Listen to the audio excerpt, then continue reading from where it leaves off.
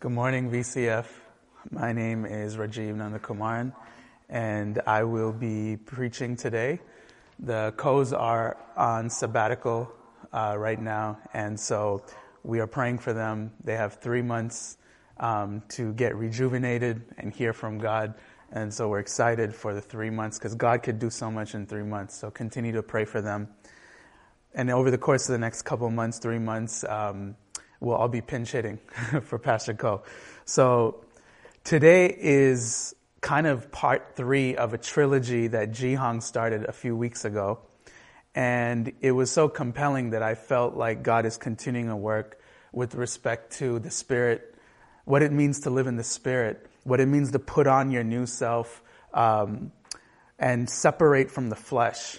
And hopefully, so this is the trilogy, this is part 3, and hopefully this is not the worst of the 3, because sometimes in trilogies, part 3 isn't that good. But we're going to do our best today, and I was really touched by what Jihang spoke about. If you guys haven't heard the sermon from 2 weeks ago, I was really touched by one thing that he said, and he said, part of living in the new life and taking off the old man, so to speak, our old sin nature, is that God has to undragon us. And the undragoning process, if you remember, it was an example from the Chronicles of Narnia. The undragoning process is something that we have no power to do. We have absolutely nothing to do with the undragoning of our old self. So we completely need God. And then Pastor Ko talked about what it means to have the grace of restraint on our life. And putting on Christ is not just something that pushes us forward, it does. But there's also a grace to restrain us. And the freedom in God is different from the world. When he quoted Jihang's example of when Jihang had to put on the humility of God, humility that he wanted to grow in, it actually restrained him. The way that it propelled him was by restraining him. And Pastor Ko used the analogy of we want to be arrows. We want to be arrows that just shoot out and keep hitting different marks, but we actually have no impact. What we really are bows, because we get bent back. And both of these sermons really touched me. And so today, what I actually want to do is speak about how the new man, the new spiritual life that we have, the new heavenly garments that we actually put on, how this changes the way we relate to delight and desire. And in delight and desire, interesting, because even the way that these last 3 weeks happened, when Jihang spoke, when he gave the word, something in me grew in terms of desire. I was like, you know what? The church and myself have to grow in this knowledge of what it means to live in the Spirit. And then when Pastor Ko spoke, the desire grew even more. And then this week, as I was praying for you guys, it turned into conviction. And it was no longer just desire, but it was a command. And I think that that's a beautiful metaphor for how God's desire in us, in the new spirit, in the spiritual man actually works. It starts with maybe a thought. It starts with an inkling. It starts with a leaning. It starts with a love. Something pricks at your soul, in your spirit. And then it grows, and then it's not even desire anymore. It's just what you do. And I believe that in the Spirit, that's what desire looks like. But before we go into specifically desire and delight, there's some things that I think we have to dive into from a theological standpoint. So I guess the first half of whatever I say today will be more based on some central core things that we need to think about our Christianity and our faith life, and then we'll go into desire and delight later. So here's the first question I have for you, and it might seem like an obvious one. Do you live like you are saved, or do you live like your humanity has to add to your salvation in some way? And this might seem like an obvious thing because every Christian will say, well, of course, we're saved by the grace of God. But the way that we sometimes walk out our Christian life is we actually act as if some of our humanity has to add to our salvation. So let me just look at something from Colossians 2. Jihang and Pastor Ko read from Colossians 3. I saw something in Colossians 2, verses 11 to 15. I'm reading in the NRSV, Colossians 2, verses 11 through 15. In him also you were circumcised with the spiritual circumcision, by putting off the body of the flesh in the circumcision of Christ. When you were buried with him in baptism, you were also raised with him through faith in the power of God, who raised him from the dead. And when you were dead in trespasses and the uncircumcision of your flesh, God made you alive together with him when he forgave us all our trespasses, erasing the record that stood against us with its legal demands. I want you to focus on verse 13. And when you were dead in trespasses and the uncircumcision of your flesh, God made you alive together with him when he forgave us all our trespasses. That means when you were dead, when you could do nothing, God made you alive. Romans 5, 6 through 8 says, while we were still sinners, Jesus died for us. Right? While we were still sinners, Jesus died for us. And then it goes on to say, it's rare that we would even die for people, for good people, people that are noble. That's rare. But God came to us at our weakest point to reconcile us to him. Now here's the thing. Most of us in our Christian life, we will take this idea of, yes, we were nothing, we are weak, we're broken, and then God rescued us. And we will take that as a one-time acknowledgement in our Christian life. That becomes like this one-time proclamation, maybe when we get baptized, or maybe early in our Christian life. That's this acknowledgement that we had nothing to do. We had nothing to do with our salvation. This acknowledgement is a one-time thing. And I want to say to you today that this is part of the reason why most of us struggle with living in the Spirit, because the acknowledgement that we can do nothing, that we are nothing without God, that it was in our utter brokenness that God came and lifted us up. It was in that space. The fact that we acknowledge it once or twice in our Christian life is probably the reason why we don't actually know how to undragon ourselves and live in the normal Christian life. Live in the new person, the new being, the rebirth that God has for us through Jesus. It is not a single acknowledgement type of revelation. And maybe there's some of you today where in your Christian life, you feel like you don't really understand what it means to be saved because you just thought salvation was something that happened once and it's done and now we can live. And that's true. It was a one-time thing when Jesus died and resurrected. But when we work out our salvation with fear and trembling, we actually come back every day to this place that while we were dead in our trespasses, God rescued us and made us alive. This is very important. This is very important. Don't overlook this, because our Christian life day to day, when we have quiet time, when we are pursuing a new work, when we are relating to our family every single day, we have to come back to this place of acknowledgement that while we were still sinners, Jesus died for us. It is not a one-time acknowledgement, it's a daily acknowledgement. And the people that I've noticed that live with the daily acknowledgement that they are nothing without Jesus are the ones that experience the most breakthrough in their life over addiction, over their own sin life, and actually moving into the exploits of God with the polish of the Holy Spirit on them. Because people who know that every second of the day they can't do anything without God are the ones that tend to see miracles, signs, and wonders, and are the ones that seem to be joyful all the time. And I want you and I to walk our life in such a manner. That's why for me, every morning, this is a very practical example. I start with the Jesus prayer. Lord Jesus Christ, Son of God, have mercy upon me, a sinner. And I say that as many times as I can. Not because of some legalistic requirement, but it's because every day, Lord Jesus Christ, Son of God, I need you. I'm a sinner. Every single moment, I need you. Whether I had a good day with God the day before, whether I had a bad day with God the day before, whether I spoke brilliantly the day before, or I failed, or Lydia and I fought the day before, or Lydia and I are doing great, or I'm a great father, or I'm a terrible father that day. It doesn't matter. Every day I start by saying, God, when I was dead, when I was evil, as I was evil, you came and called me unto you.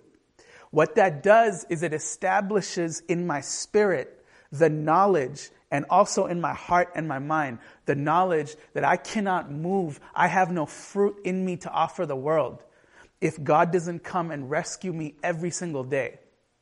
And I wonder if this could be the missing link in some of our lives today, because we don't actually acknowledge the very bare bones idea of the cross every single day into our life. The very idea that we have to be rescued every day, not just in our broken moments, not just when we first came to Christ, but that acknowledgement is every single day, right? Because if we don't do that, we will rely on our Christian upgrades from day to day. We will rely on the flesh to get us through that day, and we can't. We actually the flesh is dead, and it is Christ in us that has to activate. And so I want us to try this just in a very practical way every single day. You don't have to say the Jesus prayer, but when you wake up in the morning, acknowledge what the resurrection life did for you. Acknowledge it. Acknowledge the fact that God has to come to you today and take you with him to the heavenly realm in order for you to live a fruitful life, and honestly, in order for you to live the normal Christian life. Okay? So let's get away from the single acknowledgement to an everyday acknowledgement. I believe that if we can live in this space, if we can know that we know that Christ died for us when we had nothing to offer him and when we were completely lost. Those of us that can live in that form of gratitude will live in the Spirit at a much more frequent pace than those of us who have acknowledged it once or sparingly and think that is enough to carry them on in the race. I don't want to belabor that point, but I want to belabor that point. Think about what it means to work out your salvation. When we work out our salvation, that means we acknowledge the cross and we acknowledge the work that only God could do in us every single day.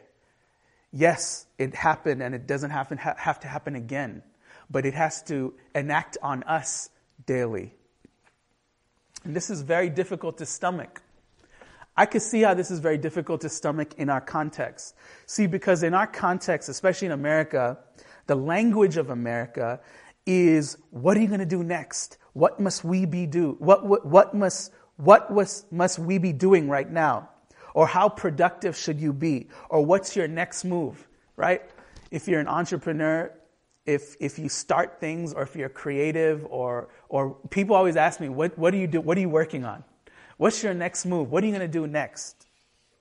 And what it does is, naturally, in my flesh, it makes me have to have an answer. I have to say something. And it puts this unspoken pressure on me to have to create a life out of nothing. And so the very language of the world, the very context in which we live in, is not conducive to the fact that you need Jesus at such a micro level every single day. The language of our culture works counterintuitively to what the normal Christian life is. And we're always pigeonholed to talking about life like we are initiating something or working on something or doing something. And this makes it very difficult to know the depths that the depths of what God wants to do, and the depths and the fact that God wants to enact upon us first. We are not the initiator of anything. God does something, and he does it he's the beginning, the middle, and the end, and we are used in the process. And maybe you're around a culture, maybe in your workplace or in your family or in a space of achievement, where you always feel, where the language is, hey, what are you doing? What is the responsibility on you? And while that's good in some sense, when we take our human responsibility seriously, we must never forsake the fact that, Lord Jesus Christ, Son of God, have mercy upon me, a sinner, every single day. Because if you don't fully know that God saved you when you could do nothing, and can still do nothing without Him, then you will be constantly negotiating how much of your life belongs to you and how much of your life belongs to God. We negotiate with God when we don't know what belongs to Him. And here's the thing, have you ever negotiated with somebody? The object of a negotiation is for somebody to get something and for the other person to get something else, right? If I'm negotiating with you, I'm trying to keep something and I'm trying to give you something. With God, there is no negotiation. We don't negotiate. Negotiation is not a word when it comes to your relationship with God. If you feel like you negotiate with God, even if you don't say it, but you actually do it, we've got to throw it away. That's part of the old man. The old man negotiates. The new man doesn't negotiate. We're dead. So we have no negotiating power. See, I know I'm negotiating with God, and for you it might be different, but I know I'm negotiating with God when I don't really think He cares about something, and so I go ahead and engage with it myself. I used to never think God cared about money. I used to never think He cared about what car I drove or what job I worked in. That was a big one. I never used to think He cared about those things. See, I always thought He cared about Christian things because I didn't think those things were necessarily Christian. I thought those things were just how we live day to day. And what I realized is I would do things myself with respect to with finances and things that I didn't really think God cared about. I would go on and engage in my own way. And I realized the reason why is because I was still negotiating with God. I was still negotiating my way through discipleship.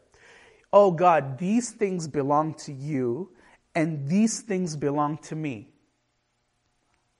And that's indicative of a person who doesn't fully know or believe that they are saved every single day.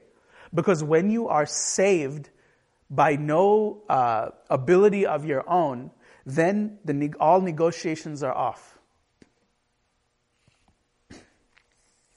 It's interesting. I love Paul's negotiation in Philippians 3, verses 3 to 9. And this is before the famous passage where he talks about pressing on towards the goal and detaching himself from the past, right? Here's what he says. We'll start Philippians 3, verses 3 to 9. For it is we who are the circumcision, who worship in the Spirit of God and boast in Christ Jesus and have no confidence in the flesh, even though I too have reasons for confidence in the flesh. If anyone else has reason to be confident in the flesh, I have more. Circumcised on the 8th day, a member of the people of Israel, of the tribe of Benjamin, a Hebrew born of Hebrews, as to the law, a Pharisee, as to zeal, a persecutor of the church, as to righteousness under the law, blameless. Yet whatever gains I had, these I have come to regard as loss because of Christ. More than that, I regard everything as loss because of the surpassing value of knowing Christ Jesus my Lord. For this sake, I have suffered the loss of all things, and I regard them as rubbish, in order that I may gain Christ and be found in Him, not having a righteousness of my own that comes from the law, but one that comes through faith in Christ, the righteousness from God based on faith.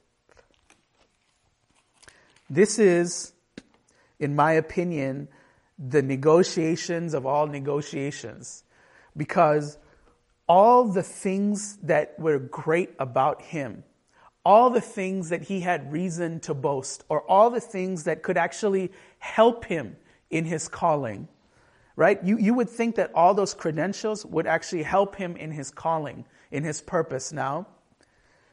Paul negotiates with himself and says, all of that is garbage, dung. All of that is filth compared to who he is now in Jesus. This is huge, because in accepting that Jesus saved us when we could not do it for ourselves, what we have negotiated is that there is nothing left for ourselves on the table. Paul says, I have nothing left. My new identity and everything I am is founded in Jesus. And I think it's easy for us to hold on to things and achievements that we think is going to help us into the new life of Christ. I remember when my mom passed away when I was little, when I was 9, my brother and I got baptized. We became Christian that year. But one of and so God was getting a hold of us. But one of the things that was difficult is that with her death came a death in what it felt like for someone to have pride in you, right? There's nothing like the pride that comes from a mother to their child.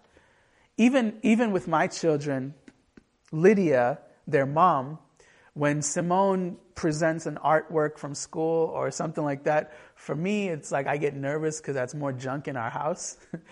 And for Lydia, she's overjoyed. She's like, wow, look at this. And my response is, I have some pride, but not like her. And I see that even in my own house. And I remember that a mother's role in their child is to have that deep sense of pride and to validate their child in such a unique way. And so when I didn't have that anymore, what I tried to do is I tried to take achievement and hold it. One, because I thought it would make the people around me happy and be like, and to let them know, hey, I'm okay. I'm dealing with her death, but look what I'm doing. I'm getting straight A's. I'm playing sports. I'm in extracurricular activities. And I started to hold on to these things with great pride because I felt like it was all I had. I remember in 1992, there was this, the Dream Team played in the Olympics, the famous basketball team that's considered as the greatest basketball squad of all time. And McDonald's used to give us cards, Dream Team Upper Deck basketball cards, when you buy a burger or something like that. And I collected all of them. One, because I like McDonald's, and two, I went for the cards. And we collected all of them. There was quite a bit. And the ones that we couldn't collect, I went and found at basketball card shops. And the reason why it was so important to me is because here was a group of players that represented the United States and played basketball at such an elite level that I was so inspired by it that every day as an 8-year-old, 9-year-old kid, I would open it and I would just stare at every one of the cards. And I would look at the back and look at all the statistics because their achievements really spoke to me. Now, there's nothing really wrong with that. But what I noticed is that I started to realize that achievements, talents, and my gifts meant so much to me.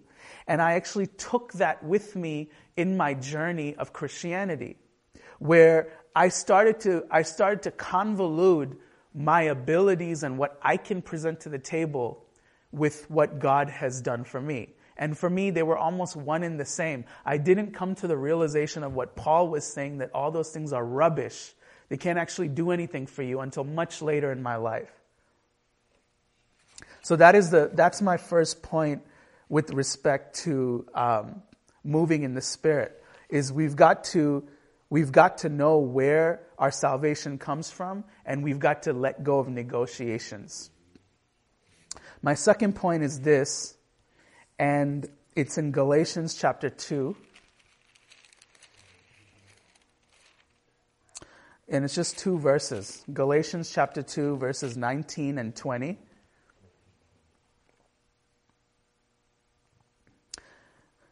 For through the law I died to the law so that I might live to God.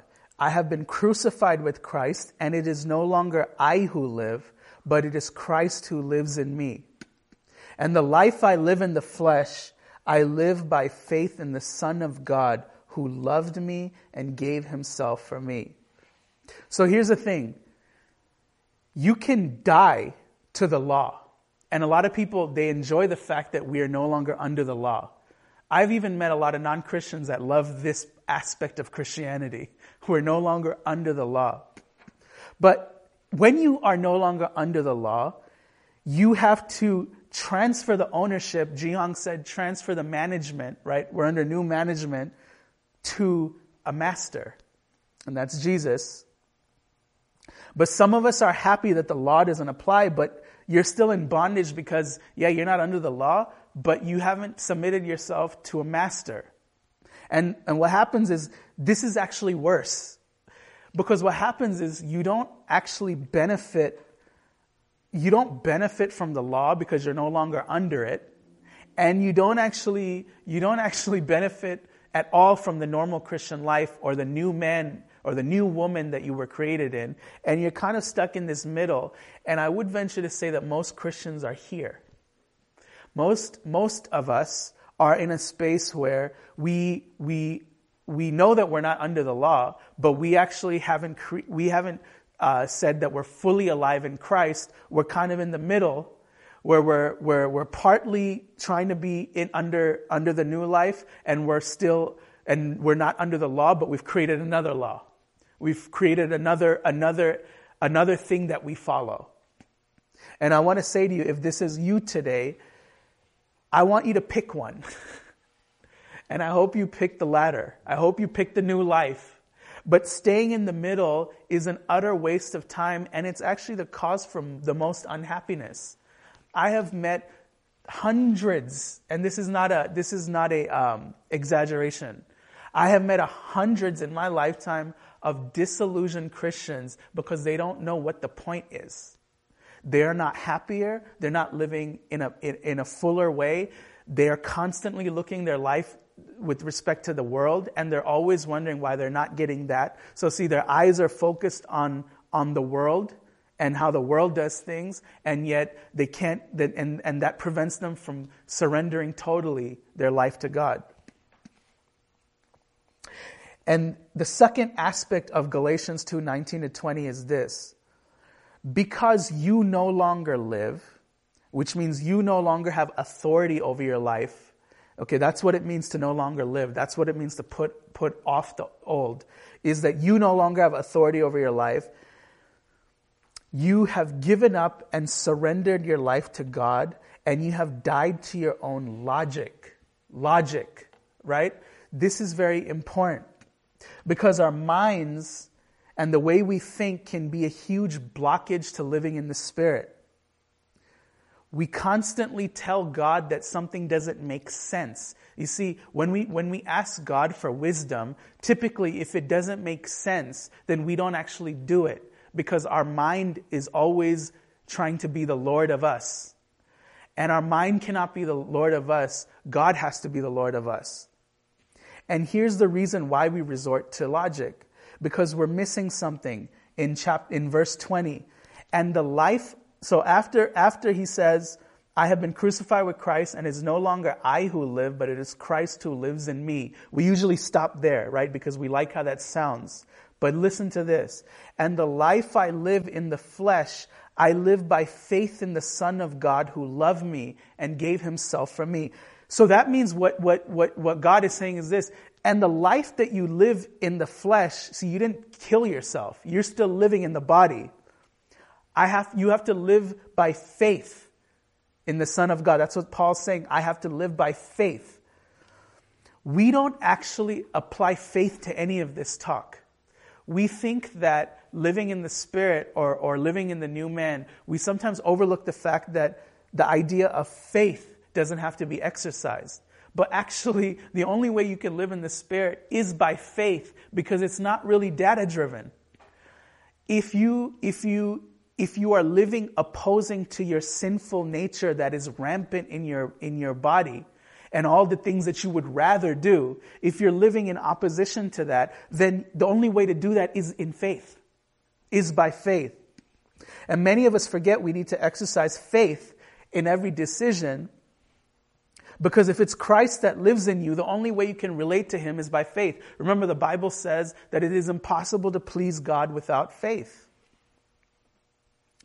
Now, if faith is not applied to your daily decisions, then you've actually changed verse 20.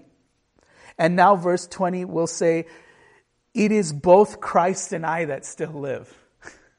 That's really what we're saying. If you don't exercise faith in the normal Christian life by putting on the new self, then it's still you and God that live and are competing for space in your body. And I wonder if some of you feel the competition right now, today. You feel the competition between you and God because God is gracious and he's there, but you have not fully allowed your mind and your logic and all the things that you think is best for your life to come under him. And you feel a tug, and what I would call that is competition between the flesh and the spirit. And the only way to get rid of that is to exercise faith. And when you exercise faith, the competition dies. It's no longer, you will always have the flesh and you will always struggle, but you will see that God takes the majority. And as he takes the majority of you and your mind and the way things work, then the new management will happen. He will take over and he will make decisions for you. And you can only do this by building a habit in small decisions. Maybe start with your purchases, the things that you buy. Start with your relationships, who you befriend. Start with all these small areas and surrender. I'm not telling you to suspend your mind. Your brain is important.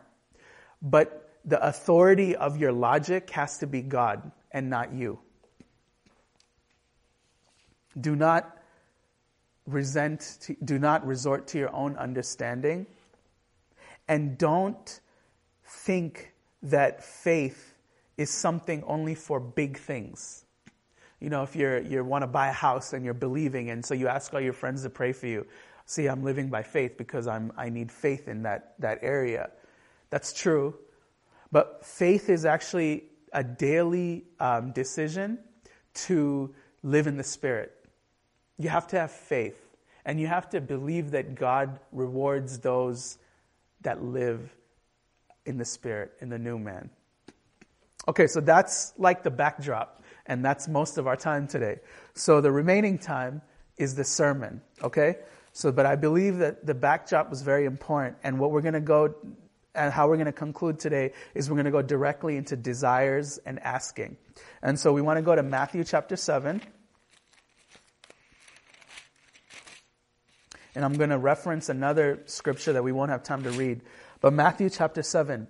So now that we know, or now that we've kind of got a clear understanding of how to function in the Spirit, how to put on the new self and put off the old self, right? From the last 2 weeks, from Jihan's message, Pastor Ko's message. We want to know, how does this relate to asking God? How does the new man, new woman ask of God? And how do we actually locate desires? Matthew chapter 7, verses 7 to 11. Ask, and it will be given you. Search, and you will find. Knock, and the door will be open for you. For everyone who asks receives, and everyone who searches finds. And for everyone who knocks, the door will be opened. Is there anyone among you who, if your child asks for bread, will give a stone? Or if the child asks for fish, will give a snake? If you then, who are evil, know how to give good gifts to your children, how much more will your Father in heaven give good things to those who ask him? Let's pray. God, we thank you for this time. We pray, Lord, that you would reveal your words to us, and most importantly, reveal your presence to us. We pray that the word penetrates and that you would reveal something brand new today. Thank you for this time. In Jesus' name we pray. Amen. I find it fascinating that Jesus often compares the way we humanly ask to him. So do you see here how he says, if you then who are evil know how to give good gifts to your children, how much more will I, your Father in heaven, give good things to those who ask? You remember in Luke chapter 18, there was the parable of the widow and the unjust judge, and she keeps coming to the judge and says, grant me justice, grant me justice. The judge won't grant her justice because he's a good person, but he says, I better do it, otherwise she's going to keep bothering me. And Jesus says here again, he says, if an unjust judge would do that, how much more will your Father in heaven grant you justice? One who loves you, how much more will your Father in heaven grant you justice? I think it's ridiculous at first glance that Jesus would always compare God who answers your prayer to how we human beings do it.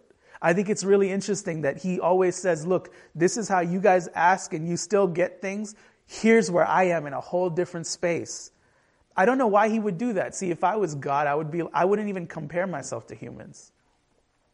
I wouldn't even tell you a parable. I wouldn't even tell you a parable because I'm God. I'm so other. But there's something here that speaks. And I think it's because when it comes to asking, Jesus knows that we have the tendency to ask based on what human beings can give us. This is our natural tendency. And he doesn't actually rebuke it. He says, okay, ask according to your template, and then switch that ask to something else. Okay, ask according to your template.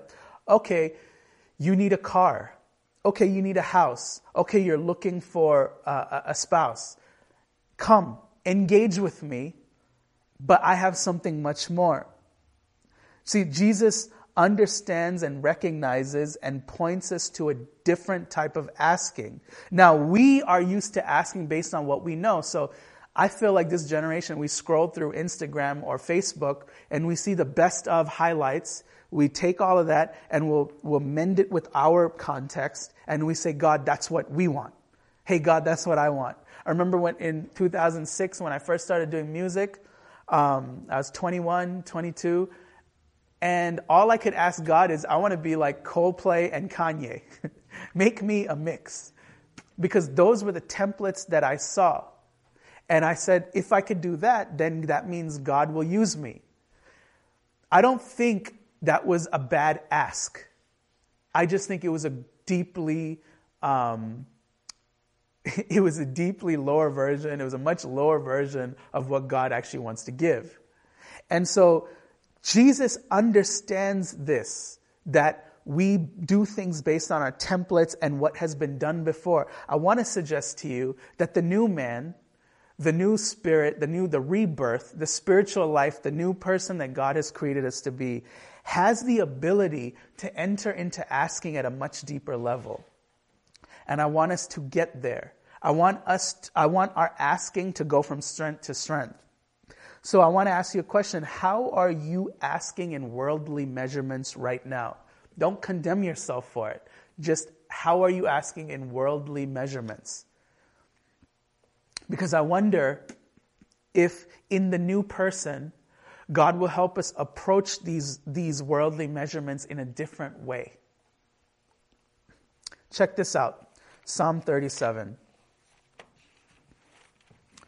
It's a very, very popular passage. It's one of my favorites.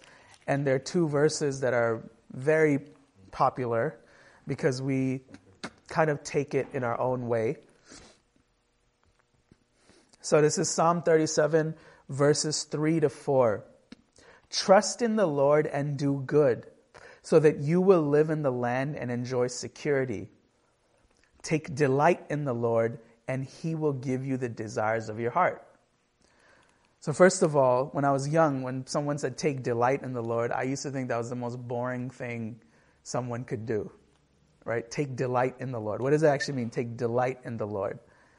And what does it mean that He will give you the desires of your heart?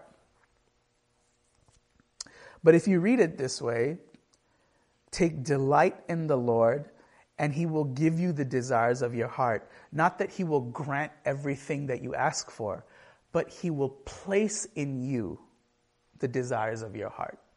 So when God gives you the desires of your heart, He doesn't grant your wishes. He places in you the desires from heaven. That's a different way of reading it. And so asking from heaven the how much more, when Jesus says, how much more will I give? How much more am I than the evil fathers and mothers of the world? How much more am I than the unjust judge? He asking from heaven is not looking to the unjust judge and the mothers and fathers to give. It's actually asking from heaven. It's a different paradigm of who's actually giving the desires to you. You're not looking for God when you pray. The spiritual person doesn't pray necessarily looking for their desired outcome, but they're entering into God's desired outcome for the situation. And this is a different way of praying. But we begin with what we know. And that's okay. But when we begin there, we're not going to end there. See, the normal Christian life, the new man, the new spiritual being, doesn't just pray for things at a level of what they see. We use faith and we enter into the heavenlies and we start to say, God, I don't know if this is best, but I trust you and I'm tracking with you and I'm trusting that you will give me the desires for me to even pray. This is different. What is the location? What is the location of your original desire? Is it something from Is it something that you've seen? Is it a combination of different people's lives? Are you pulling from different ideas? Is this like a Pinterest board where you're taking these colors and you're putting it all together? What is the location of your desire? And I want to say to you that in the new person that God has created us and that we're going to let Him take new management over our life and we're going to let Him undragon us and we're going to let Him we're going to take His grace of restraint on our life. When we do all of those things, we then start to ask and petition in a different way. Not grant me the desires, but place in me your desires. And that's what delight in God does. Now we're going to close with the idea of delight because this is my 10-year-old self that was really concerned about heaven because I thought it would be quite boring. Because if all we had to do was just pray and have Bible study, I was like, what am I going to do in heaven? And so delight is the main topic, and this is how we're ending today. I'm speaking to my 10-year-old self. And in order to do that, we're going to go back to the beginning in Genesis 3 and just read the few verses that changed human history. So remember, God creates the world and He says this is good. And even on day 6, when He creates man and woman on the first account of creation, He says this is very good. So God takes delight in His creation. Delight is extremely important. If you've never heard about delight, you better do some research. Delight is one of the most important aspects about our relationship with God. And so look at this so here's delight, where God is delighted with His handiwork. And then in chapter 3, we see the enemy. And he says in verse 1, did God say, you shall not eat from any tree in the garden? He already distorts everything by the question. The question is ridiculous. Did He really say you can't eat from anything? And the woman said, we may eat of the fruit of the trees in the garden, but God said, you shall not eat of the fruit of the tree that is in the middle of the garden, nor shall you touch it, or you shall die. But the serpent said to the woman, you will not die, for God knows that when you eat of it, your eyes will be open and you will be like God, knowing good and evil. Here's delight. So when the woman saw that the tree was good for food and that it was a delight to the eyes and that the tree was to be desired to make one wise, she took of its fruit and ate. Remember, the word delight and desire are also in Psalm 37. But we see something interesting here Because the enemy presents a situation, and Eve, in her, she hasn't done a good job with negotiation inside. She thinks that God might be withholding something from her. And so her delight and her desire, what she thought was delightful and what she thought was to be desired, was compromised because she didn't know that God would never withhold anything from her. And so at the very beginning of how we got into this mess, it was because we had a corrupted desire and a corrupted delight. Can you imagine that we all died because their delight and desire were corrupted? Do you see how important delight and desire are? Because what actually happened is this. See, God's delight is juxtaposed with Eve's delight. And God's original design was to actually give us delight and desire. That's why he gave us domain. He was so thrilled to create humanity so that we could actually have domain over the animals, the ecosystem, the way things grew. We would actually have domain over it. That was his design, was for us to have delight and desire. And what happened was that was the thing that was corrupted. And it's through our corrupted desire that we died. That was what required Jesus to come in human form, die in our place, resurrect, so that you and I can have salvation and then restore what true delight and desire would actually be. This whole thing is to restore delight and desire in God, the Father, through Jesus. The whole concept, the whole arc, part of the arc of our Christian life is to restore what it means to have heavenly desire and heavenly delight. And the new man in our new heavenly garments must learn to have heaven's desires. See, desire is so important. And I feel like we do different weird things with desire and delight. We either run away from it because it's unholy, or we take it and we manipulate it and we make it what we want it to be.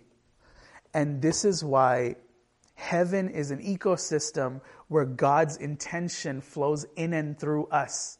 We are meant to, I think Pastor Ko said, the Trinity is like a dance, right? The Holy Spirit, God, Jesus is like a dance. And we are meant to dance with God in delight. And some of us have never experienced what it feels like to have the delight and desire of God. It's either just rule-based, but we've never actually entered into delight in God. See, we can only know the desires of God if we delight in Him. He can only give us desires because we have to first like Him. We have to first be overjoyed by Him. We have to be consumed by Him in order for Him to know what to give us. You can't know what to give your wife for her birthday if you're not overjoyed by her. Because when you're overjoyed by her, you know what she likes. And then you can give her something that will warm her heart. And I feel like we're at a crossroads in our culture, even in interpersonal relationships in our families, where we've forgotten how to delight and desire. But take it seriously, because delight and desire was what was first corrupted for us to die. And I know for a fact that Jesus wants to restore delight and desire in Him so that we can start asking real things.